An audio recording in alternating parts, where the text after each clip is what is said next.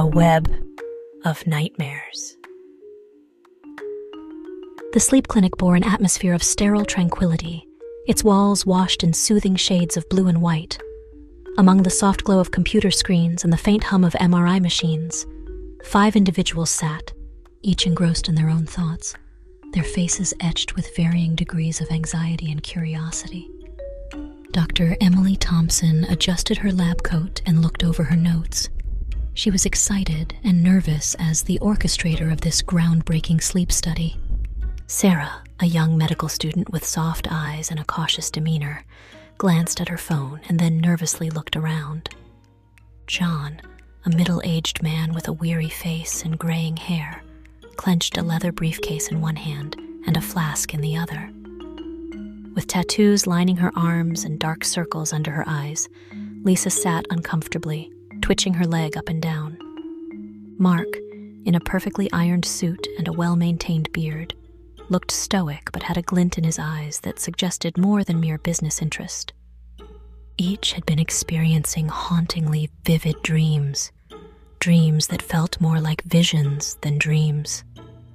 Lisa's dreams were a constant struggle for breath. She would wake up gasping, her face swollen in her nightmare, the feeling of her throat constricting so real that she could still feel it upon waking. Sarah dreamt of intense abdominal pain and a sense of overwhelming loss. It felt like she was in a hospital room, surrounded by medical professionals. But the dream would end before she could see their faces. John dreamt of a relentless pain in his abdomen, the sensation of his liver failing him. He felt his body weakening, the dream always ending with him collapsing onto the floor. Dr. Thompson dreamt of going under anesthesia, but in her dream, the anesthesia never wore off, and she would drift further and further away from consciousness. Mark had the most vivid dreams. He saw a table full of surgical instruments and felt a sharp pain in his chest. But what disturbed him the most was the laughter he heard, which seemed to come from a woman he couldn't place. "All right, everyone, please settle down. We're about to begin the first phase of the study," Dr. Thompson announced, her voice tinged with excitement and caution.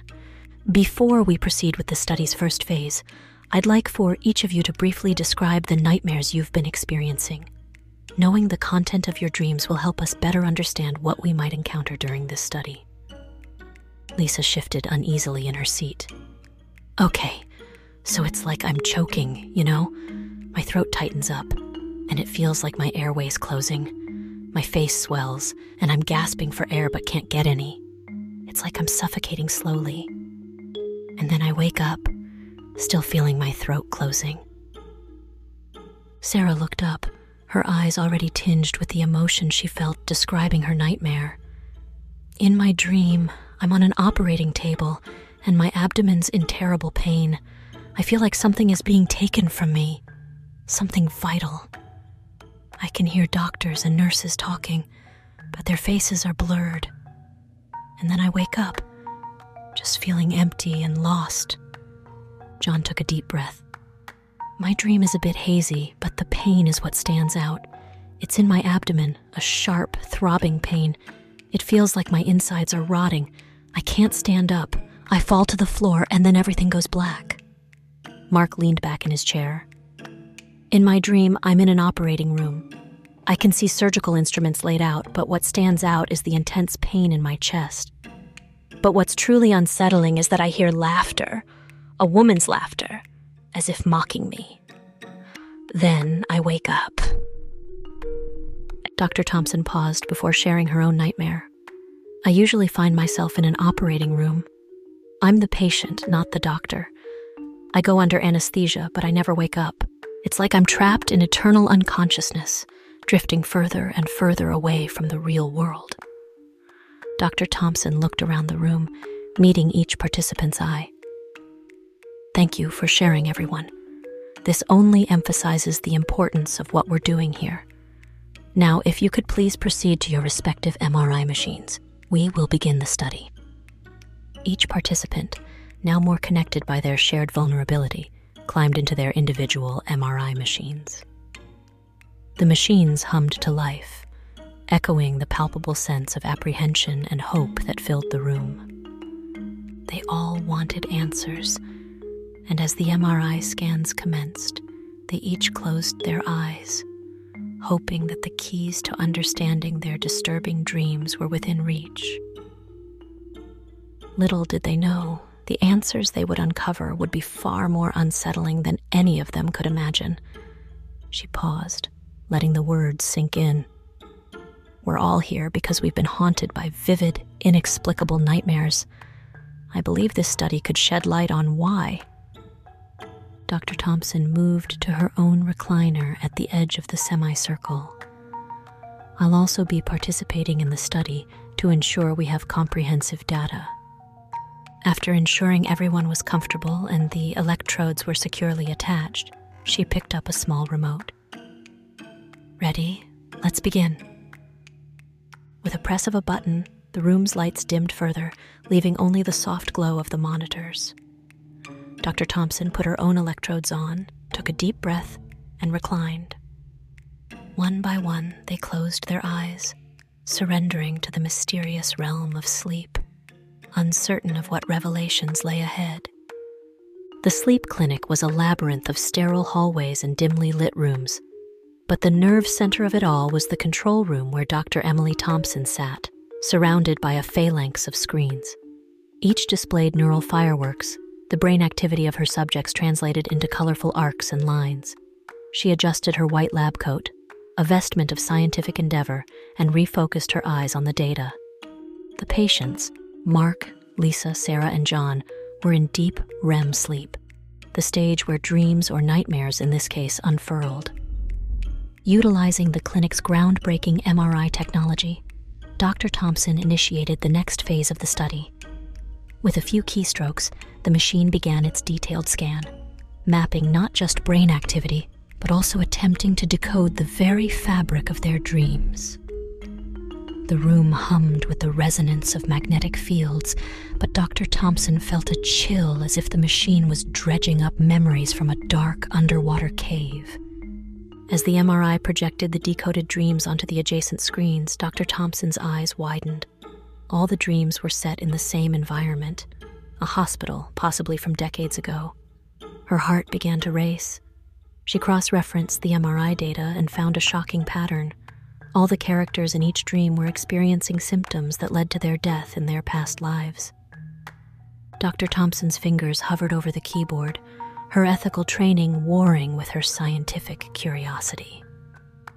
Should she wake them? Confront them with the reality that they were not just reliving, but also potentially resolving past life murders? The intercom buzzed, jolting her from her thoughts. Dr. Thompson, I felt it again. The choking, the gasping. It's like I'm dying. Lisa's voice was tinged with raw panic. Stay calm, Lisa. We're breaking new ground here, revealing things that might be deeply unsettling. Dr. Thompson tried to modulate her voice, knowing how crucial her role was as the moral compass for them all. We're not just dreaming, are we? Mark's voice broke through, his tone betraying a hint of realization, maybe even accusation. Dr. Thompson sighed. The time for revelations had come. No, you're not just dreaming. All of you are reliving the symptoms that led to your ancestors' deaths. The setting, the hospital, is common among you because those deaths occurred there. A tense silence filled the intercom, each participant wrestling with the gravity of her words. It was Sarah who finally spoke, her voice quivering. Are we cursed to repeat the past, then? Dr. Thompson leaned closer to the microphone. I believe this could be a form of genetic memory. Your past lives are not just metaphysical beliefs, but perhaps encoded in your very DNA. We are on the brink of proving that. We're going back in. Mark's voice had a steely resolve. We need to see this through for better or worse. Dr. Thompson hesitated, then nodded, even though they couldn't see her. All right, prepare for another session. This time we'll induce a state of hypnosis to enhance dream clarity. Ready?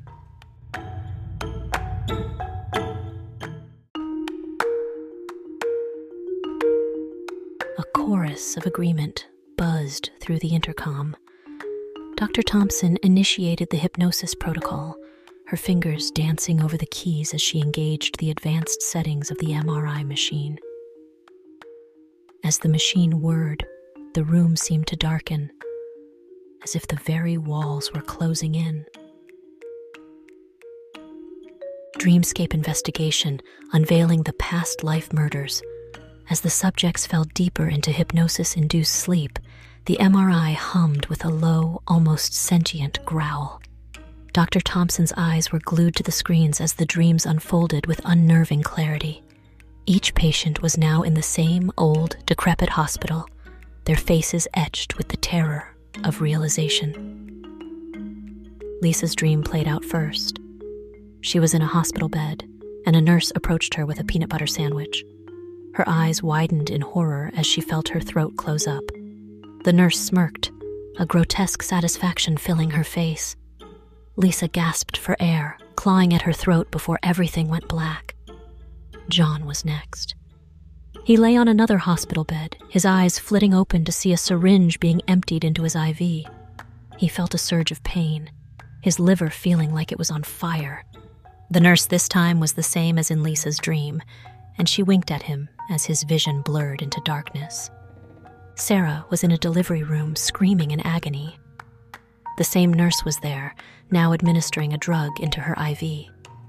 Sarah felt her body go limp, a pool of blood forming beneath her. She looked up, locking eyes with the nurse as life drained out of her. Dr. Thompson's hands trembled. The nurse in all their dreams, the murderer, looked eerily similar to Mark. With her heart pounding, Dr. Thompson cross-referenced the hospital records she had secretly acquired for the study. It was as she feared. Each of their ancestors had died under mysterious circumstances, and all were attended by a nurse who was a spitting image of Mark. She unmuted the intercom, her voice shaking. "Wake up, everyone. We have much to discuss." The subjects sat in a semicircle, their faces ashen but eyes ablaze with a cocktail of emotions: anger, fear, confusion. Dr. Thompson took a deep breath. "You were all murdered in your past lives by a man who is the spitting image of Mark here. And you, Mark, were the reincarnation of the murderer."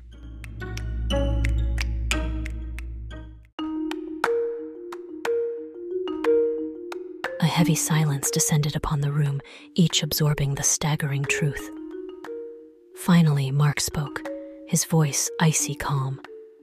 "So, what's the plan? Turn me into the police for crimes my past self committed?" "We can't." Dr. Thompson's voice was tinged with bitterness. "Legal systems aren't prepared for this kind of evidence.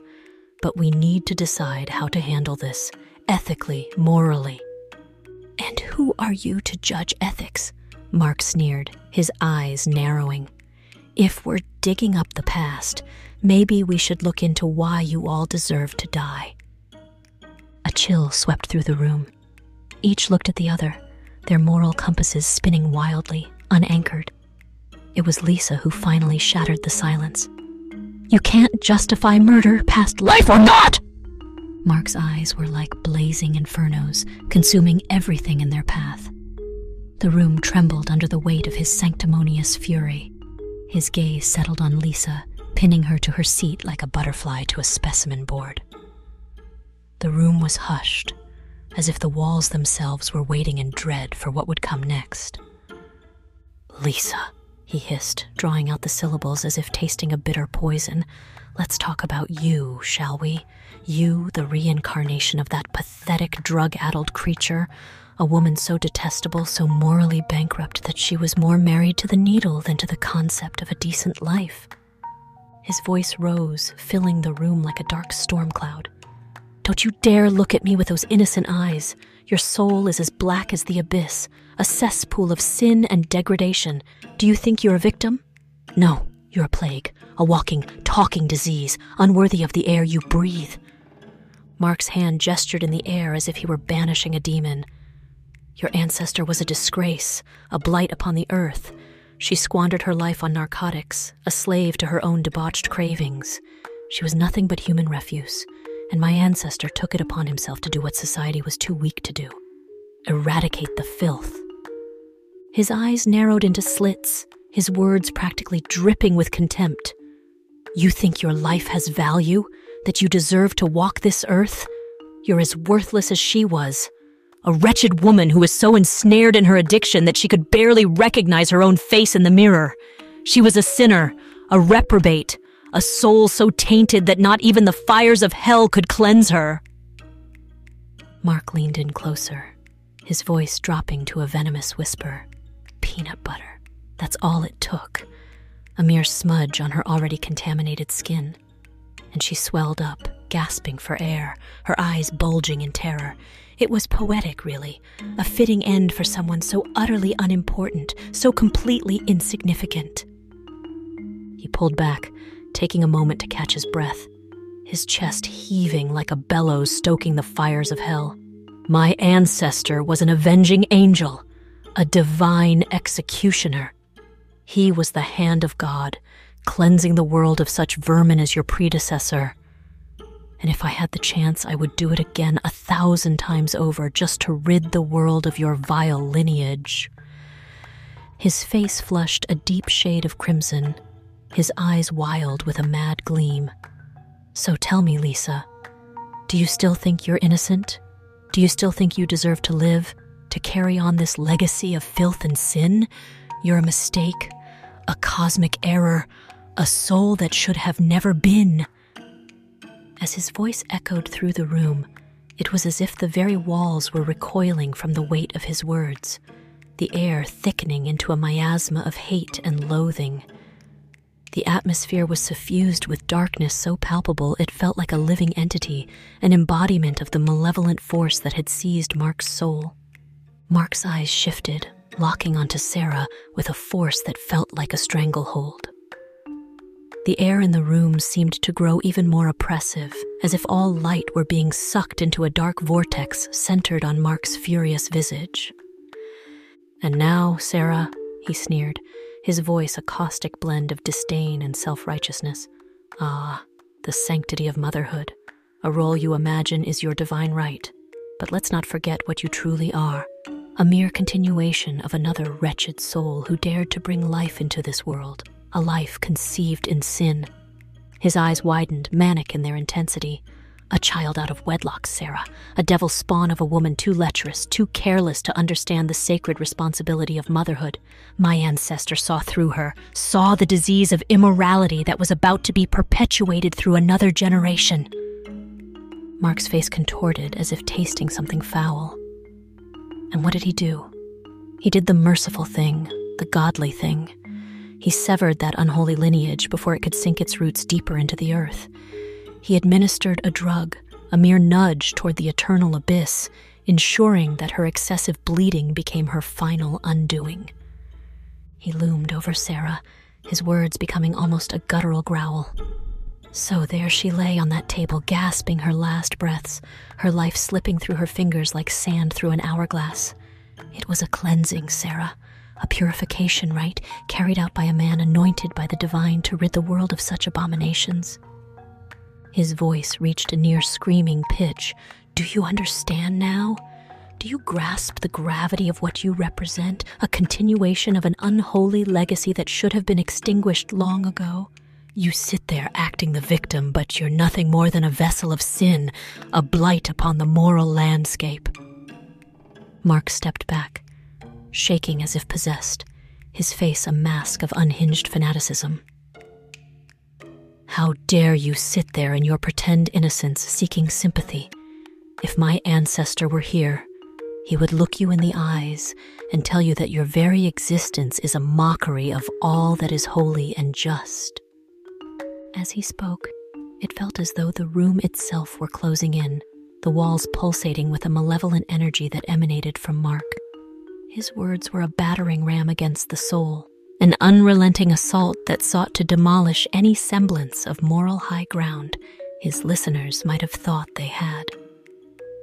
As Mark's piercing gaze shifted from Sarah to John, it was as though a storm of malevolence had found its new target, and the tempest grew ever more ferocious. "Ah, John," Mark began, his voice dripping with disdain. "A man whose very existence was a testament to debauchery and self-destruction. You believe yourself to be the result of free will, but you are merely the spawn of your ancestors' insatiable lust for indulgence, his unquenchable thirst for the devil's nectar." Mark's voice rose, filled with righteous anger. You see, John's ancestor was a pitiable wretch, a man whose liver teetered on the brink of collapse, the culmination of a lifetime of vice and moral decay. But my ancestor, in his wisdom, recognized this as an opportunity, a chance to cleanse the world of one more sinner. He paced like a predator circling its prey. John's ancestor's body was already a cesspool of toxins, a testament to a life lived in defiance of all that is pure and virtuous. So what did my ancestors do? He didn't need to resort to grand gestures or elaborate schemes. No, he chose a subtler path. Mark's lips curled into a sinister smile. He administered a dose of acetaminophen hidden within a cocktail of medications, a poison chalice that would slowly but inexorably lead to his demise. The symptoms, at first, seemed like the natural consequence of his own reckless actions, a fitting end for a man who had long ago forsaken the path of righteousness. His eyes bore into John's, filled with an unholy fervor. As the acetaminophen began its insidious work, John's liver, already on the verge of collapse, betrayed him completely. It failed with shocking rapidity, leaving those around him to believe it was just another inevitable consequence of his unbridled excess. Mark's voice took on a taunting tone, like a demon reveling in another's downfall. "And you, John, you bear the legacy of this wanton decadence. You wear it like a crown of thorns, a reminder that your very existence is steeped in sin, a testament to the depths to which humanity can sink when it abandons all sense of virtue." He stood over John, his words a suffocating weight. "You thought yourself free from judgment, didn't you? But you are nothing more than the culmination of your ancestors' reckless abandon, a living monument to the consequences of a life lived in defiance of all that is holy." Mark's laughter echoed through the room, a chilling cackle that seemed to reverberate in the depths of his soul.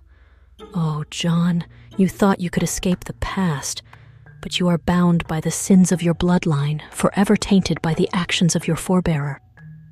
As Mark's accusatory tirade continued, his attention shifted to Dr. Thompson, and a shroud of darkness seemed to envelop the room. "Dr. Thompson," Mark's voice resonated with chilling condemnation. A woman who dared to call herself a healer, a guardian of the human psyche. But in the eyes of my ancestor, she was nothing but a vile desecrator of the sacred realms of the mind and soul. Mark's words dripped with contempt as he painted a vivid picture of Dr. Thompson's ancestor. She was a pioneer, they said, a pioneer in the field of lobotomies, a practice that history would later deem an abomination, a grotesque violation of the very essence of humanity.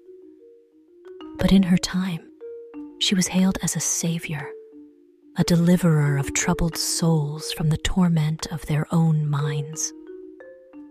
He paced, the weight of his words pressing down on the room like a tombstone.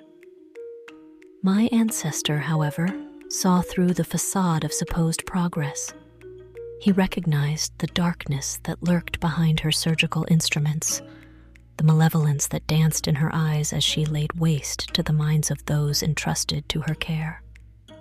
A sinister grin crept across Mark's face, and so he seized an opportunity, a chance to rid the world of this corrupt healer, this self-proclaimed savior of shattered minds. It was a routine procedure, nothing more than a blip on the hospital's chaotic radar. And in that chaos, he found the perfect cover. Mark's eyes bore into the imagined scene, his words a chilling testament to his ancestor's cunning. As Dr. Thompson's ancestor lay there, vulnerable and unsuspecting, my ancestor administered a lethal dose of anesthesia, a final act of retribution for the countless minds she had mutilated. As she drifted into an eternal slumber, he worked quickly, tampering with her medical records, making it appear as though a simple miscalculation had occurred. The room seemed to echo with the weight of Mark's revelation.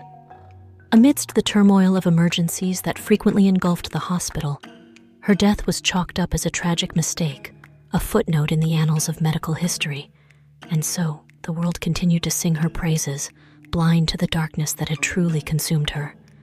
Mark's voice dropped to a sinister whisper. "Dr. Thompson, you carry the legacy of a woman who thought herself a healer, but was nothing more than a harbinger of suffering. You are the product of her twisted practices, a reminder that even those who claim to mend the broken can be the very ones who shatter them beyond repair."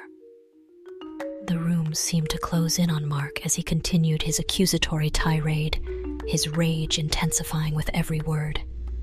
His priestly vestments hung on him like a shroud of judgment, and his eyes burned with an unholy fire. "My own wife," Mark seethed, his voice dripping with venom. "The one who should have been my salvation, my partner in the divine mission, she too succumbed to the darkness, to the impurity that plagues this world." He paced the room with long, deliberate strides, the air heavy with the weight of his hatred. "She discovered the righteousness of my cause, the sacred duty I had undertaken to cleanse this world of sinners, and how did she respond? She, the one who should have stood by my side, betrayed me in the most insidious way." Mark's fingers clenched into fists, his knuckles white with anger. "She tampered with my heart medication and crushed the pills into my lunch as if I were some common criminal. She knew that my heart was the vessel of divine justice, the instrument through which I would purify this world." His voice rose to a crescendo, echoing through the chamber like a thunderclap. As I lay dying, writhing in agony, she played the role of the grieving wife, the attending nurse who oversaw my descent into darkness. She watched, unmoved, as I gasped for breath, as my righteous heart faltered and failed. Mark's eyes bore into an invisible adversary, his hatred unrelenting. She believed that by ending my life she could extinguish the flames of righteousness that burned within me. But she underestimated the depth of my conviction, the unwavering resolve to fulfill my sacred duty. A twisted smile crossed Mark's lips, a chilling expression of his fanaticism. And now, here we stand, the descendants of those who fell by my hand. You, who carry the tainted blood of sinners, who dare to question the divine purpose that guided my hand. His voice became a torrent of condemnation, a torrential downpour of fury and bitterness. You are all guilty, every one of you. Guilty of the sins of your ancestors, guilty of doubting the divine purpose that fueled my righteous cause. You deserved to die, just as they did.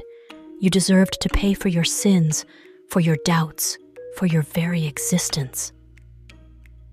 Mark's anger surged like a tidal wave, threatening to engulf everyone in the room. I may have fallen at the hands of my own wife, but my mission lives on in each of you.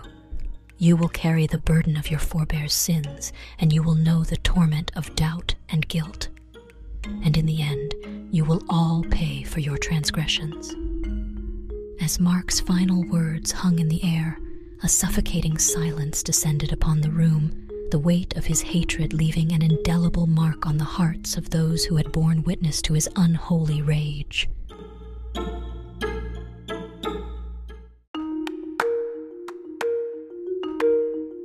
Before anyone could react, Mark lunged for the door, his survival instincts kicking in. The room erupted into chaos, each person torn between their ethics and the visceral need for justice or perhaps revenge. John and Lisa managed to grab Mark, dragging him back into the room. Sarah, paralyzed by her moral dilemma, sank to the floor, tears streaming down her face. Dr. Thompson stood there, shocked and frightened at the revelation of what had just transpired. In an explosive eruption of raw, primal fury, Mark shattered his restraints, his body a vessel for the pent-up guilt that had festered within him for years. It was as if the very gates of hell had burst open and all the demons of his conscience had been unleashed. With a frenzied battle cry that reverberated through the chamber, Mark closed the distance between himself and Dr. Thompson in an instant. In his hand, a gleaming scalpel materialized as if conjured by some malevolent sorcery, its blade shimmering with malevolence. The room quivered with the palpable aura of impending doom. Time seemed to slow as Mark's eyes locked onto Dr. Thompson, his visage transformed into a mask of chilling and terrifying clarity. His features were contorted, his pupils dilated with a madness that defied comprehension. It was the look of a man who had stared into the abyss and found it staring back, a man consumed by the darkness he had nurtured. Before anyone could react, Mark thrust the scalpel forward with a speed and precision that bordered on the supernatural. It pierced the air with a sinister hiss aimed unerringly at the heart of Dr. Thompson.